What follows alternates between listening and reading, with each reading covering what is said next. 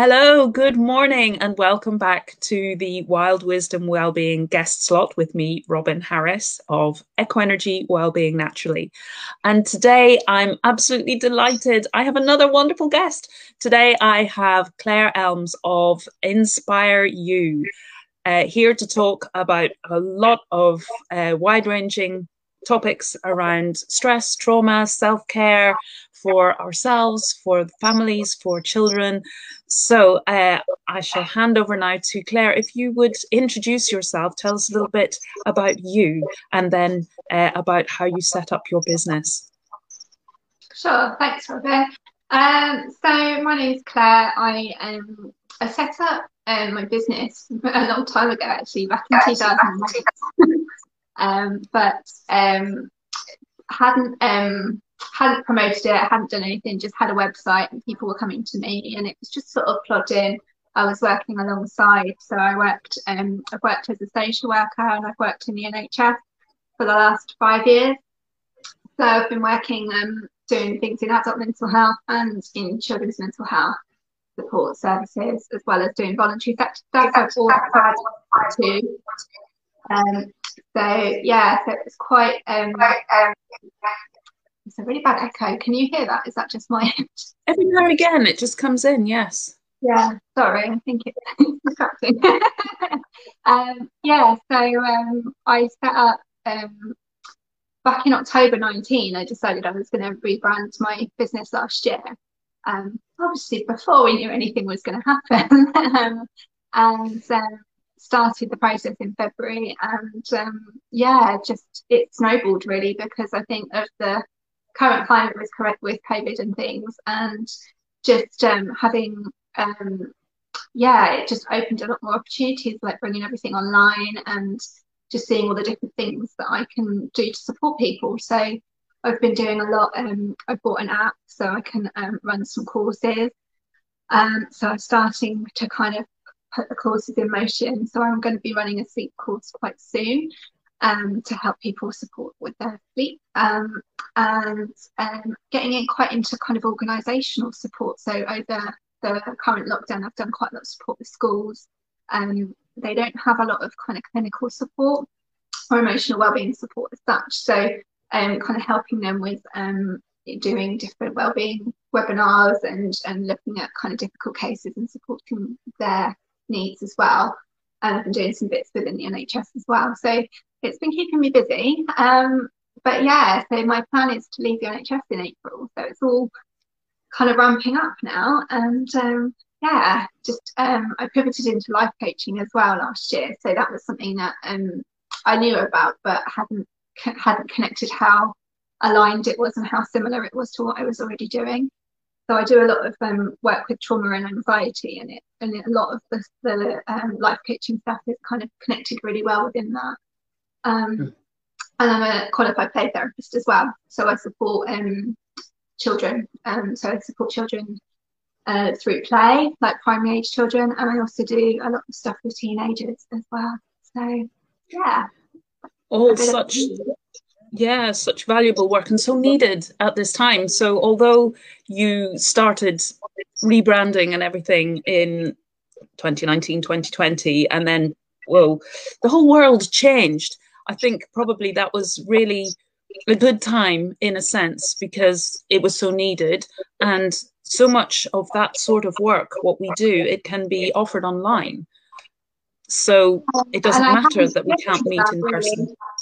Yeah, it was a very different world, and I think my plan was I'd set up this group on the app, and my plan was to run a Facebook group alongside it. So I ended up jumping into this like free Facebook group challenge, and you and I know what happened from there. It just kind of snowballed into a 6-month business academy course. So yeah, so it's interesting how when you set the wheels in motion and you start doing something, how many different doors open and different opportunities. Absolutely. It's like saying a big yes to the universe, isn't it?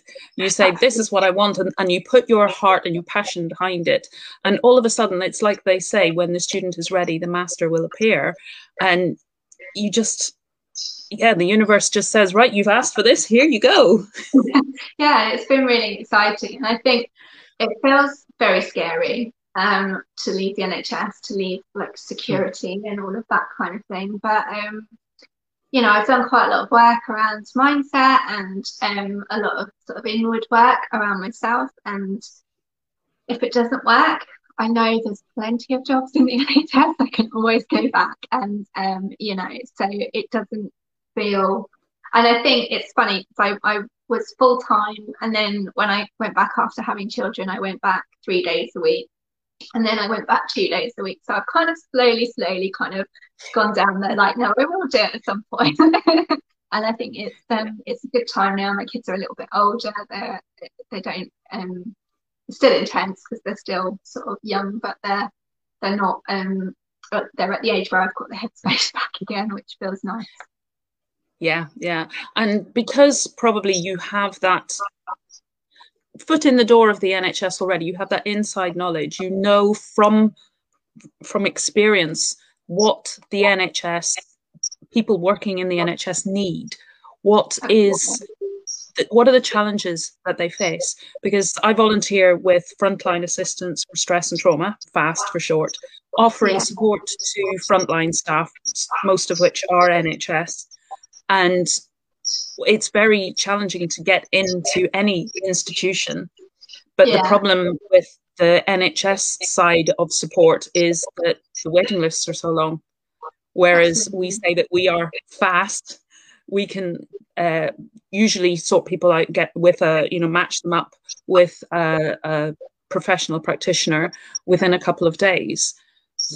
So when you know the systems and you know then what support is required, what people have experienced, and when we talk about trauma, I've been looking into PTSD recently and the different kinds of PTSD that there are, one-off trauma that you might have versus the ongoing. So quite often things start in childhood. You might have had childhood trauma, or it can be the ongoing work trauma, and also getting an understanding of what that actually does, how it impacts on our lives. Because PTSD isn't just one thing. It's not just what we maybe think of, flashbacks or those sorts of things.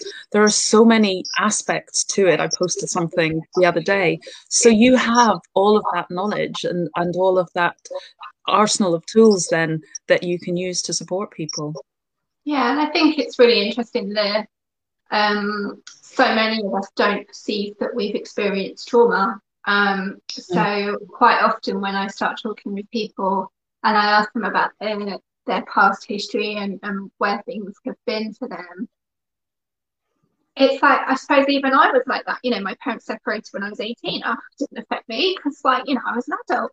And, you know, you kind of, yeah, the things that you have. And it's interesting that even like a conversation, like maybe like a parent telling you off or a teacher telling you off or something like that can really get stuck in our brain. And so I think the more you understand about trauma and attachment, the more interesting it becomes and the more you can unravel a whole new load of stuff. And it's sort of really interesting about when you do so I work with trauma using something called EMDR, which is eye movement desensitization and reprocessing, and it's a fascinating approach. And what it does is it takes your mind on a little journey to kind of almost pick up all the all the little traumas that are associated with the main trauma, because we don't often think of you know, a lot of these things as being significant. But even like COVID is a trauma in its own right. You know, we've all lost our routine, we've all lost something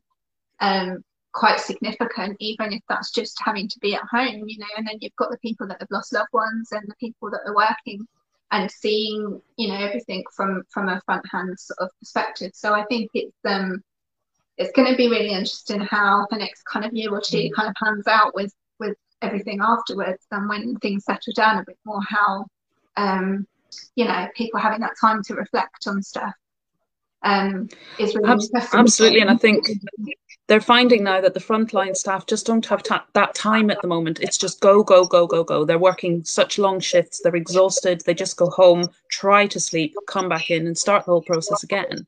So there isn't, because we need that time, don't we, to process.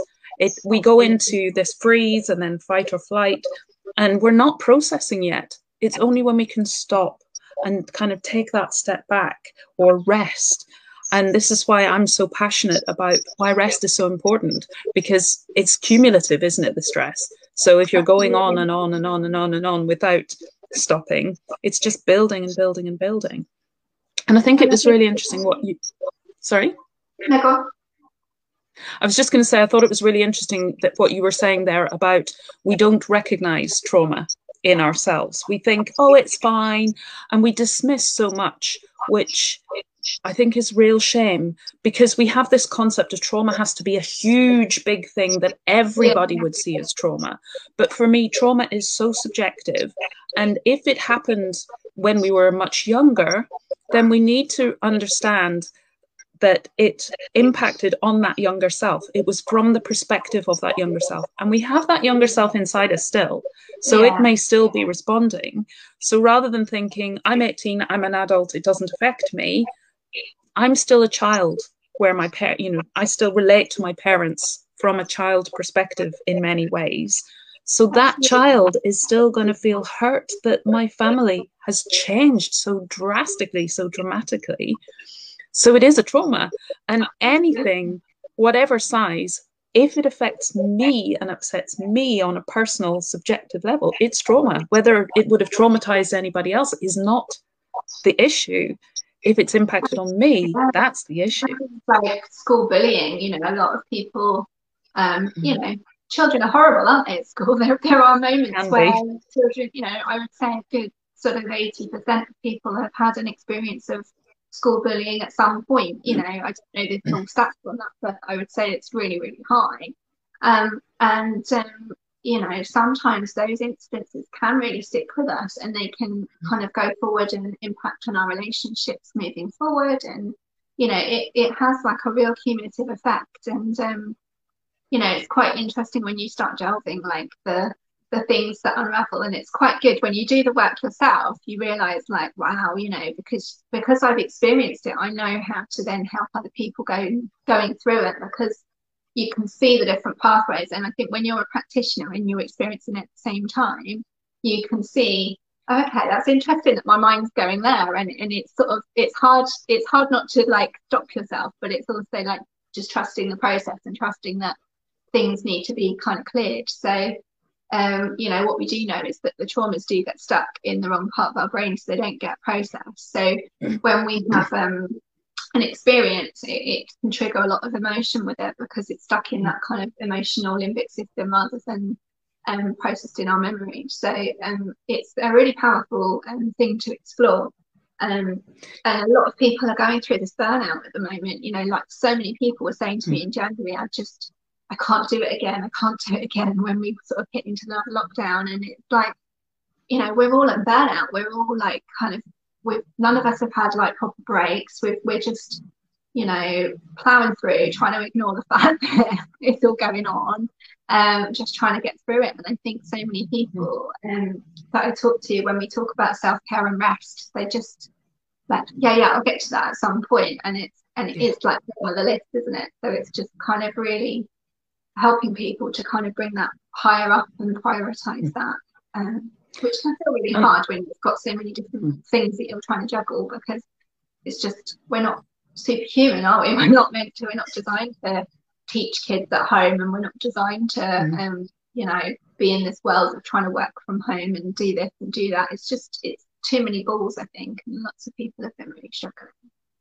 And so much pressure that we put on ourselves, the expectations of, if I'm teaching at home, my children must still achieve what they would have achieved if they were at school, which is unrealistic unless you are a teacher or you have trained or you have a passion for that or whatever. But the average parent might be really, really struggling with that.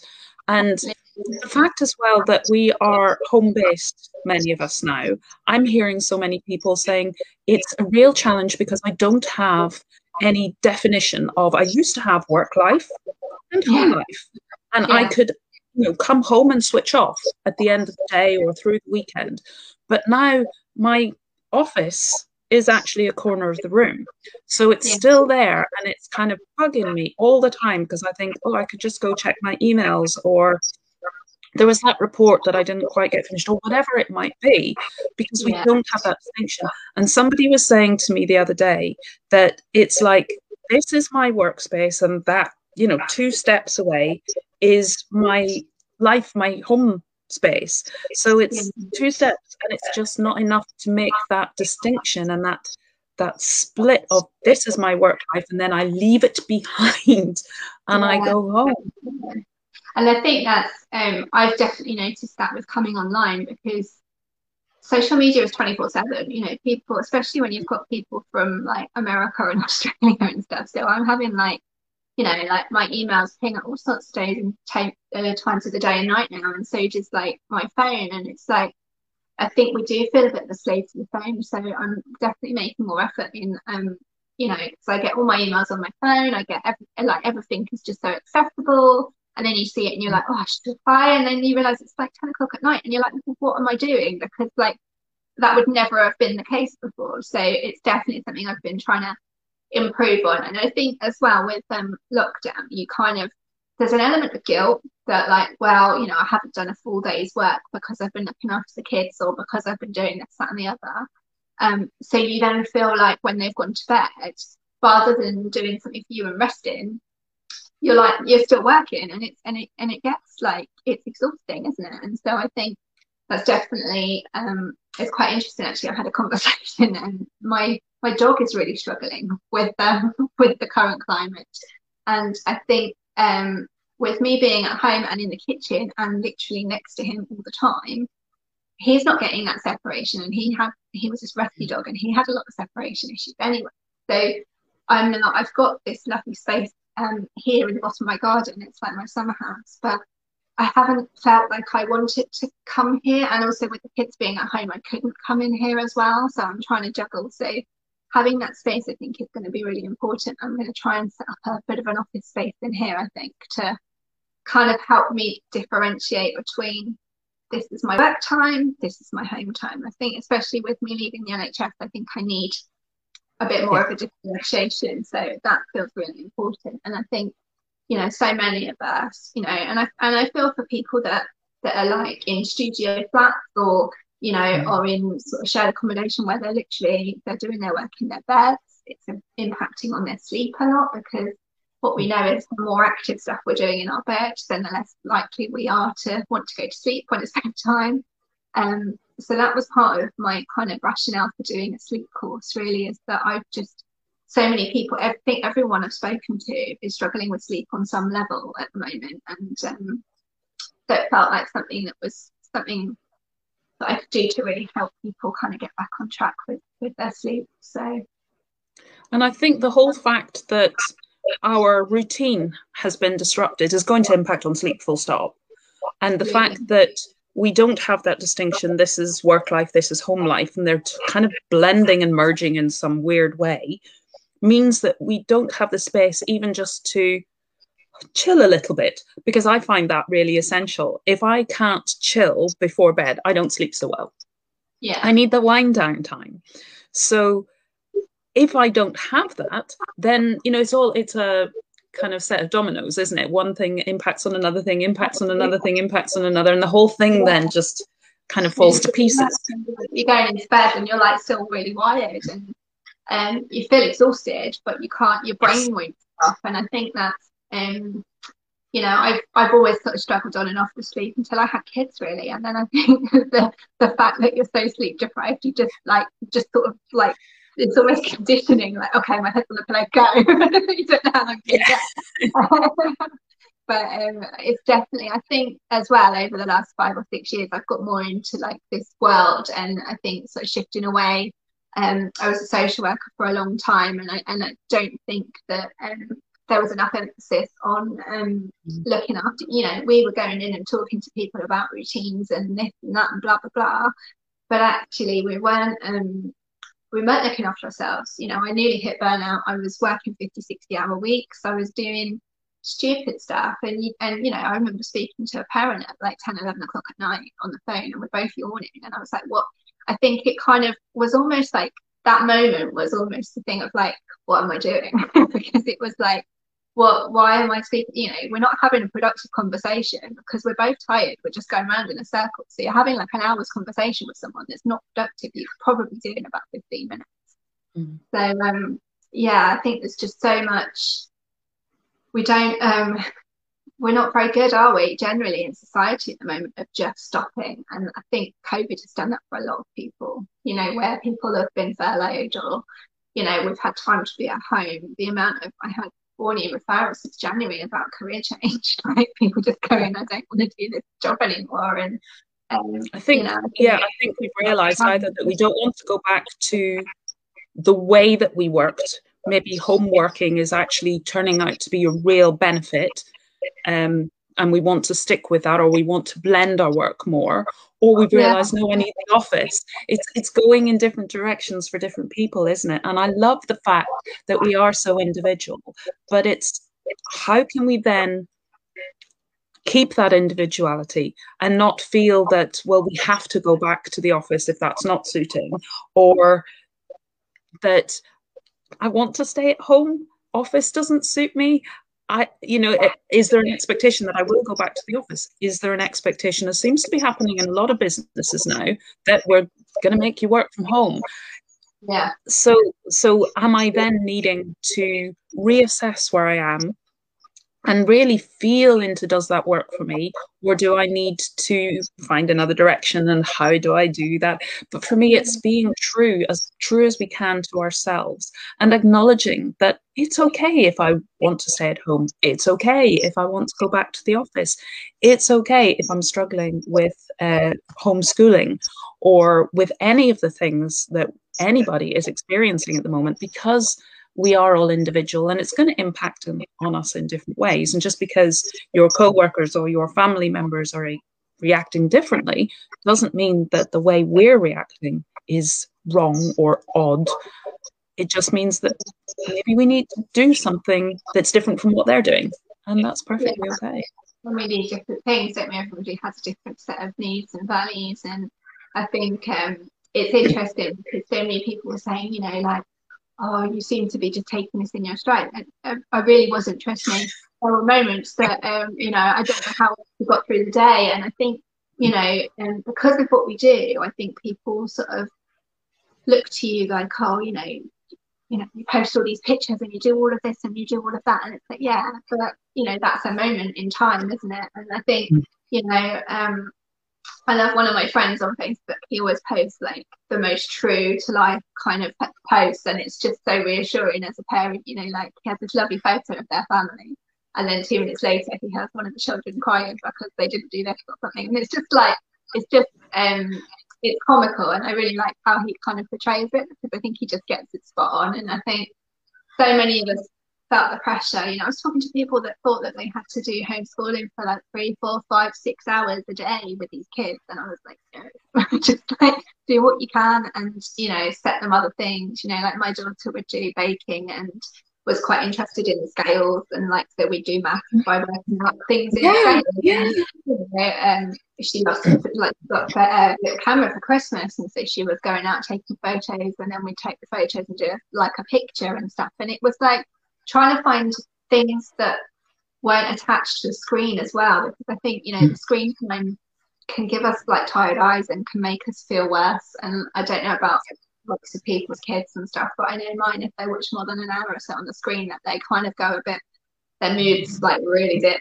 So you have to kind of give a really good balance, but it's really hard when you're working full time. You know, like obviously like last summer, all these amazing like projects that people were doing with their kids, and you're like, I'd love to have done that. I'd love to have had that time. But you know, when you're trying to like do your work as well, it's really, really hard balance. And I think people, like you said earlier, so much high expectations of trying to get everything done. You know, I've done Gusto and HelloFresh since January because it's just one less thing that I have to think about. And they always give deals and stuff. And I'm like, right, okay, I'll get those on the deals. Like, I don't mind doing that for a few days a week. It just takes the pressure off. Like, I was finding I was getting really stressed about what to cook every day. And I think, you know, so many people I speak to, like, it's just another thing. And they end up having a takeaway or like just toast or something because they just can't be bothered to cook anything. And I think that that can really feel quite overwhelming when you're sort of worrying about those little things about, because it becomes a big thing, doesn't it? And I think Yeah. Oh, you absolutely. struggling. And I think, yeah, we put all these unrealistic expectations. And I think a lot of them are society or social media, like you say, because we look at these posts and people aren't generally, your friend is a great example of somebody who does, but generally people post the good stuff. They post the happy pictures and we take happy pictures. It was the same when I was a child. You just had, the old camera that you'd have to send the film away and then go to the chemist and pick it You up. don't know what you're gonna get, yeah. Even in those days, you'd be taking the happy family photographs. So it's all come together, smile, say cheese. You wouldn't be picking the moments when the child is crying or having a tantrum or when something has broken. You're obviously wanting to capture the happy memories so that you can look back on those. But then when that goes into social media, it looks like that is your life because they say now, don't they? If you didn't take a photograph, it didn't happen. If you didn't Yeah. share it on social media, it didn't happen. So it gives us this really false image of, well, everybody else is doing this. Everybody else is doing well. Everybody else is putting in all of their work hours and homeschooling and cooking. Because if your kids are at home and you're at home, all of a sudden it's 3 meals a day that you have to provide, plus all the snacks in between. I'm hearing all of these parents are Yeah. saying, my children, when they're at school, they have one meal and maybe a couple of small snacks. But now that they're at home, it's wall to wall food. What's I going on?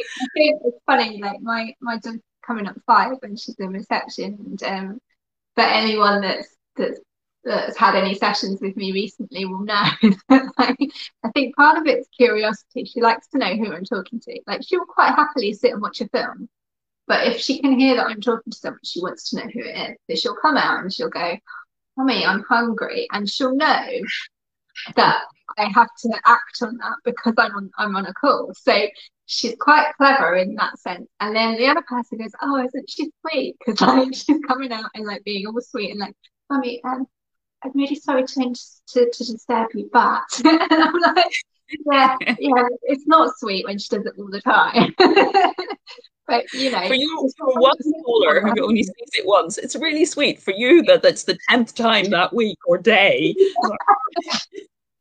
she was literally having, I don't even know how many snacks she was having. I mean, like a healthy-ish snacks. It's like fruit and like fruit bars and stuff. So it's not like too much stodge. But yeah, it's just it does make you kind of like I was setting her up with tea on a tray and stuff because of the work I do. I don't want her to hear a lot of what's being said either. So she's in the lounge like with her little picnic on a tray with all her like tea while I'm talking to someone in the kitchen about how difficult things are for them. And I think it's been a really difficult balance, hasn't it? But it's become almost acceptable. I think like if someone had said to me like last year, this is how your working life would have been, I would have been absolutely mortified. I know when the kids were off and stuff, and you're still trying to kind of like, do I speak to people or don't I? And it was just like that kind of mortifying feeling of like, well, what am I doing? Whereas now it's just like it's just acceptable, isn't it? There's so many videos, isn't there, of people doing things and their kids coming in to help and stuff, and it's I suppose it shows that you're human as well, and it shows that that This, kind of part of you as well. So I yeah, think it shows that you are human. It shows that you have other stuff going on in your life. And if you have a client who's struggling with the fact that they're trying to juggle all of these things and they see that, yeah, this is how life is at the moment, it's okay. If you're struggling with it, it's okay. And you can have that relatable rapport kind of connection and see that in another. And I've been on meetings where it's almost been actively encouraged. Yeah, sure, let your kids come in, let your dogs come in, let your cats come in. And people yeah, saying it's really lovely. And it's obviously not a work call as such, but yeah. networking, that sort of thing. They're saying it's really nice. You get to see what's your home like. It's kind of like that through the keyhole. It is funny, isn't it? You'd never like yeah, I'm just really mindful about what the kids are up to. And like I've got a 2.5-year-old in there. We were having a team meeting the other day, and she's like, she brought the stool from the bathroom in and climbed up onto these breakfast bar stools we've got, which are really high. And she was like literally climbing up and down and going, I can do it, I can do it. And I was like, oh gosh. And she's putting periods on her fingers and going, look, mummy. And I'm like, you know, it's what 2.5-year-olds do, isn't it? Yeah, it is. Yeah, I think it's it's been a funny time for people, but it's just hopefully the things are gonna ease off a little bit now. The weather's getting better. People feel a bit more optimistic, and I think hopefully we can get a good run now where there's no school closures, no this, no that. We can get back into normality, and like you say, with be forward from here, no further backward steps. Well, at least they're not, but they feel that way, don't they? And particularly when it's portrayed in the media. I saw one man who was saying, we can't go back into lockdown. Maybe we will. Maybe we will. We need to share positive or optimistic ways of approaching things and support ourselves, do that self-care. You know, if this doesn't happen the way we expect it to or want it to, there are still other ways of doing things and we will get through. So having those, actually, I have XYZ tools at my disposal. If it doesn't happen the way that the government are saying, I still have these tools. I still have resilience. I still have strength. And to focus on those and to focus on the things that we can do rather than the things that actually is out of our control. Absolutely, yeah. And I think I know you've been doing the same. I think in my group and with a lot of my clients, that's basically what we've been looking at. It's like, what can we do? How can we manage? Like, you know, having top tips, having things that we can just like that we can grab and go, right, okay, this is what I'm going to try. And a lot of it is around routine actually. And you know, so many of us like just stopped everything. And you know, like I've been really lucky, like my fitness community all went online, so like I've still had that access to, like, it hasn't bothered me that the gyms are closed. And it's been a bit sad that I can't do things in person, but I've still had, you know, online workouts at set times. I've still had on demand that I can like jump in and do stuff if I've got 5 minutes. It gives you that experience, I guess, of still looking after your stuff, still making that time. It's just hard. It's just harder. Like, we just have to think a bit more. And I think, you know, it gets exhausting, like thinking about meals to cook and stuff like that. And you don't want to be regimented in like, right, I need to know what meals I'm having on each day. But sometimes that actually makes things a bit easier. I mean, it's one less thing you need to think about. And I've started doing things like prepping my lunch for the next day, like I would if I was going to the office, because it just means that it's one less thing I need to focus on in the daytime, because I find it exhausting. I don't know about you, but I don't do a job on a screen for a reason because it's hard work sitting and staring at the screen. And I miss that social contact with people, and you know, none of us are used to looking at ourselves as much as we have recently.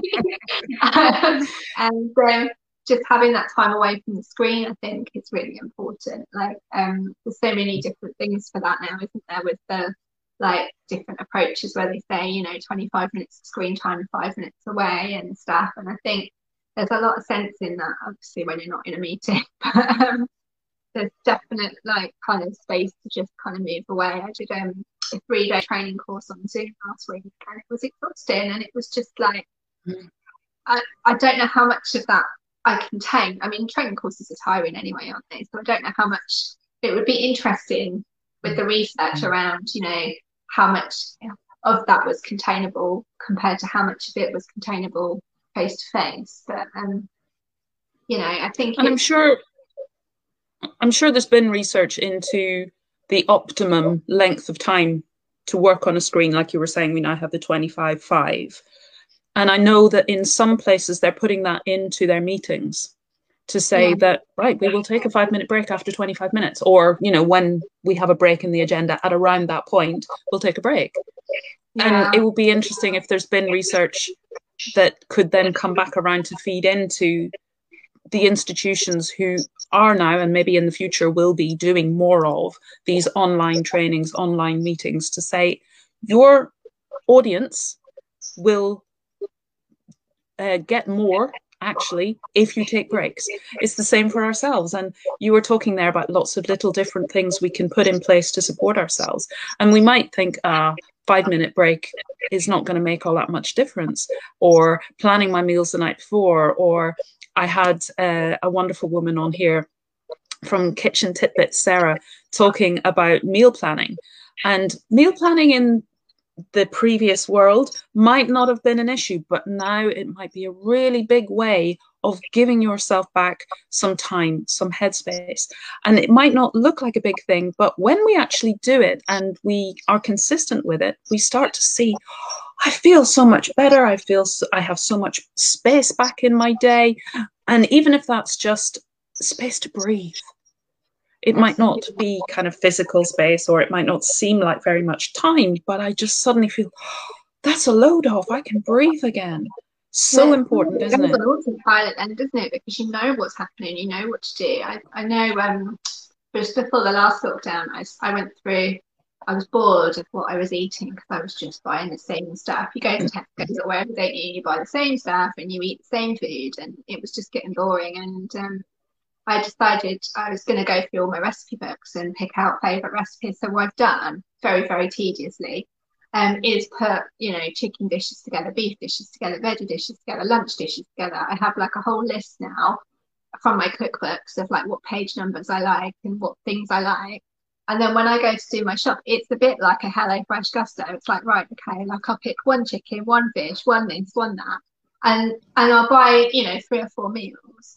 But that just takes the prep. It becomes on autopilot then. It's like, right, I know I'm cooking that this week. I don't have to think about what I'm getting out of the freezer, what I'm doing, what I'm going to buy.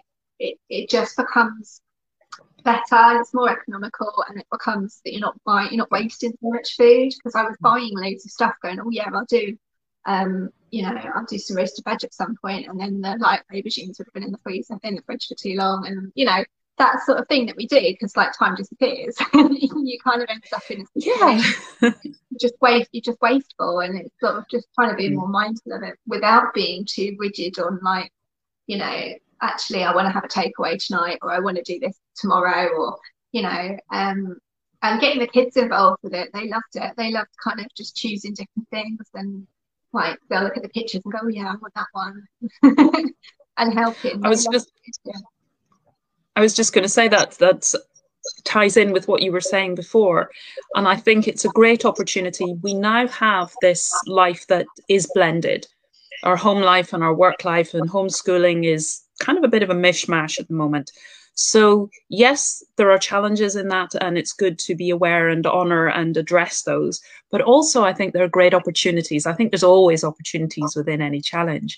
And you talked before about, was it your daughter helping you with baking, and you doing the scales, and that's a bit of maths, and I think that these are kind of real life, as opposed to you're in school and you have a book and it says 2 guys dig a hole, and then a third guy comes along and he digs at this rate and they dig it. Yeah. What's the point? Will I ever have to do how long it takes to dig a hole and how deep they'll get within a certain time? But I might, when I leave school and leave home, need to cook for myself. And I might need to go to the shop and know how to do money. And there are all of these opportunities that it might not be, what's on the curriculum as such, what the kid has been set to do that day or that week, but it's still an opportunity for learning. And I love how kids just learn, don't they? They're just sponges, and we can enjoy that with them because we can start to see through their eyes, and then it becomes something that is uplifting for everybody. And then when it gets to be a bit, right, I need a break now, that's fine. Take a break. Yeah. It's allowing ourselves to do that, I think. Definitely. And I think that like we got into a bit of a rhythm with like, she have a phonics at this time, and then we do this and then we do that. A bit like not as regimented as a school day, but like factoring in where I can do my meetings and where she can do her time, because she still needs me to help her with schoolwork. So it's not like, I guess a lot of people with older kids, they can they don't need to be as actively involved so much. But even with the older kids, the work's harder. So they do, like, I've seen to lots of parents who have had to help them with like getting their head around stuff, and a lot of it's not Googleable either. And so, it's good ask for people when you haven't done it for like 20 odd years to try and get your head into to stuff. Or it's So different now. it's Schooling different. is so different now from, Yeah. when those kids' parents were at school, or my age when I was at school. It's been very, very different to what they learn now. Yeah. So it's hard then to step into the role of teacher, and also to remember that teachers have had years of training to do what they do. As a Yeah. parent who hasn't had that training, to just suddenly, without any preparation, just be put in that position, I think, again, that's something that we need to really recognize and honor, and allow ourselves to. I'm Yeah. not going to be at the level of the teacher. And children That's just do what my role. teachers ask, don't they, more than they do what their parents I ask, can do, yes. Added challenge to the whole mix. Plus, when you're at school and you've got all the other children, your peers around you, and the teacher who, you do what they say, and you're just in that atmosphere. Whereas when you're at home, it's like us. We're too close to the kitchen, and, oh, I'll just go make a cup of coffee, or I'll just put that wash on, or I'm feeling a bit peckish. Distractions are everywhere. Yeah, that goes for adults as well, doesn't it? Yeah, that's what I mean. And I wanted as well, when you were talking earlier about EMDR, I am fascinated by EMDR. And it's something that I've it's been on my radar, right on the fringes, for some time. Yeah. And I'm fascinated by how it works, because I do EFT, emotional freedom technique, which seems to me to be a very similar kind of approach using a different tool. But Yeah. EMDR, that your eyes, I suppose they're actually nearly a part of your brain, aren't they? They're so up there in all of what's going on in your head. Well, what they And link that, it to is with your sleep. So when you're in REM of sleep, course, your eyes move fast yes, side to side. So, and that's when you process your day. So that's why they do it in that way. But what we also know is that because on the screen, obviously, a lot of people you can't follow fingers because the fingers go off screen. So challenge, they do it yes. with the tapping, shoulder taps. We call it a butterfly hug. And it's a very similar result, and it is obviously putting pressure points on, similar to EFT. But it's the bilateral simulation. It almost doesn't matter if you do this or if you stamp your feet, or tap it off the lap. So many different approaches now are coming in. And even there's loads of apps now that you can get. I haven't ventured down the app route yet, but there's apps you can get where people plug in like their headset, and then you can put sounds in different ears. So I haven't done any of those things because I find that the shoulder taps work really well for me. So I'm sort of sticking with that. But there's loads of different things out there now, which is really interesting. And that it all our body has is amazing. Our body is amazing, isn't it? And how much we can work with it to support ourselves, and all of these things that kind of on the surface sound a bit weird and wacky because we're so not used to them. And yet, when you look into them, there is such science to support how they work. And I was watching something the other day that was saying if you put your hands up behind your head and you close your eyes, or I don't think you even have to close your eyes, but just move your eyes from side to side, you can feel movement among the tissues of the back, because it's all linked to your fascia. And a lot of our tension can be held in our fascia. So another kind of support to how things like EMDR work. But I was watching a video as well, which I'll share below, from Dr. Bessel van der Kolk, who wrote The Body Keeps the Score. Yeah. And he was saying that he used to just think EMDR is a little rubbish. And he would say to his students, don't go down that route. It's a load of rubbish. It can't possibly work. How can it be scientific? And then he heard more and more and more about it, and he looked into it, and now he is one of the biggest supporters of EMDR. His stuff is amazing. Yeah, Yeah, absolutely. I Exposed think to it. one of the trainer, I never forget when she did the training, she talked about headaches. Now quite a few people get headaches, and it's something that like she basically said if you get like a really bad headache, if you pick a spot that you need to go quite low down on the wall or like a door frame or something, if you pick a spot and you literally move your eyes really slowly up and down like 15 times, it clears the headache. And with the screen time and stuff, it's something I've been doing quite a bit because like I've always had quite sensitive eyes and I get quite a lot of headaches from looking at the screen too much. And so I take a minute out and I just go and just like there's a I've got like a kitchen unit where I've got like a join in the door, so it's like a straight line, and it's amazing. Like you can look literally sort of probably knee height, and then go up as high as you can, and just keep, but like not moving your head, just keeping your head the same and moving your eyes. Yeah, it helps clear headaches, and it's amazing, and it's like really wacky. How it works, and But it probably but is it something does. because if you think of your eyes moving impacts on your fascia, and a lot of headaches, particularly that kind of headache, are tension headaches. Yeah, And we're holding it all up here in the shoulders, up the back of the neck, across the head. So that's probably helping to release that. And also uh, eye strain, the muscles that work around the eyes, so much going on there. And I yeah, did a fascinating continuing professional development CPD workshop last September, all about the eye and the eye, and how we see the world and see ourselves in the world impacts on our well-being. It's such a yeah. profound level, but that's a whole different subject. But yes, definitely, that's a wonderful technique. I think. Thank you so much for sharing that, because I think headaches are very common at the moment with all the screen time and everything, and the posture What do you do? that You we're. get a headache, and then you're struggling, and then you squint more, don't you? And then it makes it worse. Yeah, so This is it. it's Yeah. Yeah. yeah, it's definitely So something to try. that's a great thing to know. So tell us a little bit more about the work that you do, because I know that you support adults, you support children, you support families.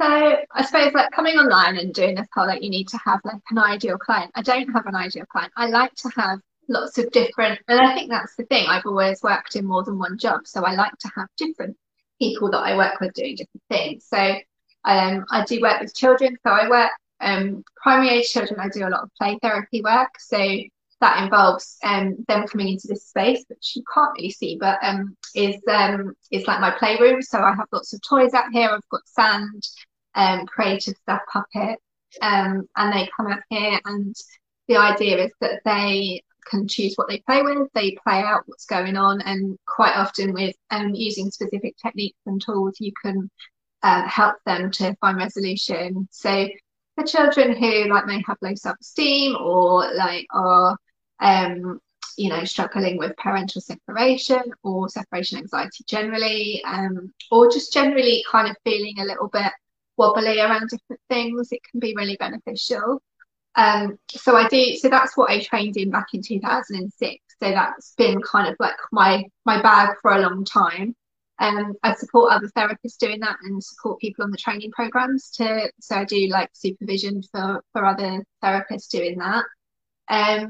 So that's kind of one avenue. And then I do a lot of my EMDR with children, so where they might have had like a choking accident and then they won't eat food, or they've been part of a car accident, or maybe significant like abuse cases where they've had lots of like domestic violence, or something like with bullying or something at school. And so we can kind of do a lot of sort of really good work with the EMDR, doing things like drumming and drawing and different approaches with balls and stuff. So it's doing it in a bit more of a creative way. So I do that with a lot of the young ones at primary age. And then secondary age, I do predominantly like CBT and solution focused work. So helping children identify where it's been a lot around anxiety at the moment. It's been one of the main things coming out of COVID. So predominantly like supporting young people with anxiety, difficulties around self-esteem, confidence, and just bringing them up. So using things like CBT and NLP, Um, NLP is neuro-linguistic programming. I think most people have heard of CBT, but it's cognitive behavior therapy. It's basically looking at how we think and shifting our thoughts. So we use that a lot with young people. In again, predominantly a quite it's not quite so structured as talking as like you would with an adult. So again, it's sort of using drawing techniques and things sometimes and bringing different things into the space as and when required. So that's like my work with the kids, and then I do sort of family work. So sometimes families, quite often, like parents have different views or there's difficulties with siblings, and so you end up with the whole family and doing work. So that can be sort of that side of things. And then I do a lot of work with adults around trauma, anxiety, emotional regulation, so just general emotions that people are struggling with. And life coach stuff. So, like I said earlier, there's lots of people that want support with careers, looking at lifestyle changes and habit building, and more recently, I've got into organisations as well. So I'm doing a lot with organisations, so supporting them with company wellbeing.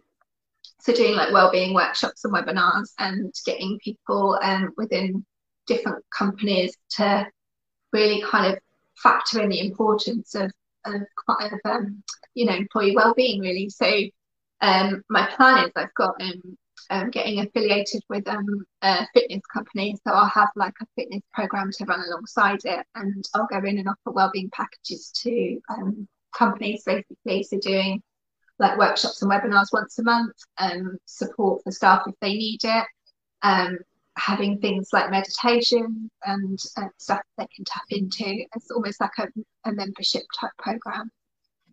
So I think that kind of covers most stuff. It's wonderful, all of that stuff, and I think it's so essential, isn't it, that we take care of ourselves. And I think it's so wonderful that you start at the young kids, because when we learn these techniques and ways of, I can support myself, it's so empowering, it's so uplifting, and to learn that as a child. I wish I'd Yeah. had that opportunity, because you think you're going to have those tools forever. Yeah. Because And once we start to learn how to support ourselves. so many parents and adults go into like, and they have so much difficulties from their childhood that actually if they'd had something at that earlier intervention of time, it would have been massive. And when I was younger at school, they didn't no one told me how to manage my emotions or like how to deal with things when I got cross or anxious or stuff. It was just like kind of get on with it a little bit. So I think, especially with the current climate, so many kids are struggling.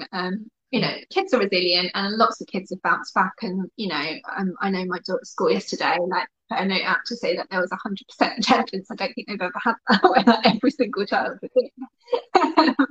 But I think lots of kids are resilient and bounce back. But where kids have struggled with things in the past, it can feel really difficult. And I think it's just recognizing as a parent, supporting them as well, and recognizing how you can help them. So many parents jump in with stuff at the wrong time, and the child can't hear it because they're in that fight or flight. So Yeah, it's sort of helping people to recognize what techniques work when, rather than them going, oh no, that doesn't work, I've tried that. When you want to yeah, like, been yeah, put in at the same time.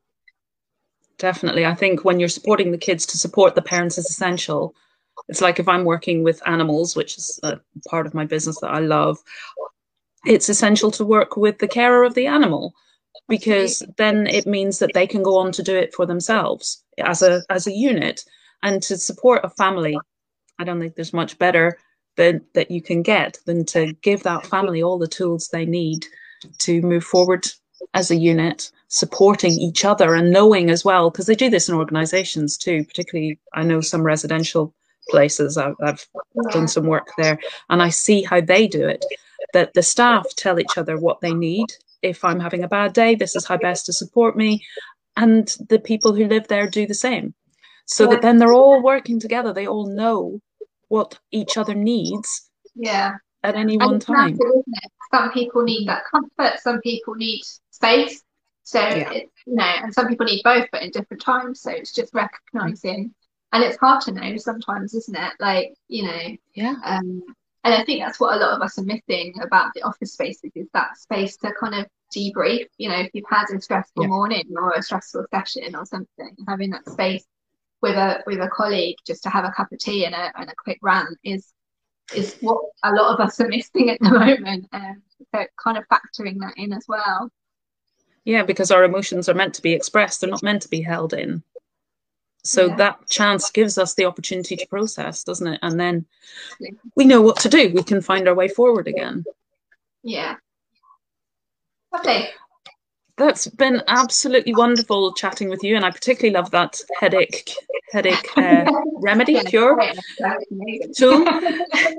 Thank you so much for coming and joining us this morning, Yeah. Claire, and thank you for all that you've shared. So, if anybody would like to contact Claire, I will post her website below once this live has finished, and it'll be a little bit later in the day because I'm hopping actually into a next meeting.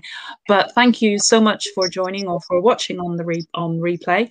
If you are watching on replay, stick in #replay and feel free to make any comments or ask any questions, and we will get back to you. So thank you, everybody, and thank you again, Claire. It's been wonderful having you as a guest. Thank you for having Bye. me. It's been good. Take care. Bye for now. Bye.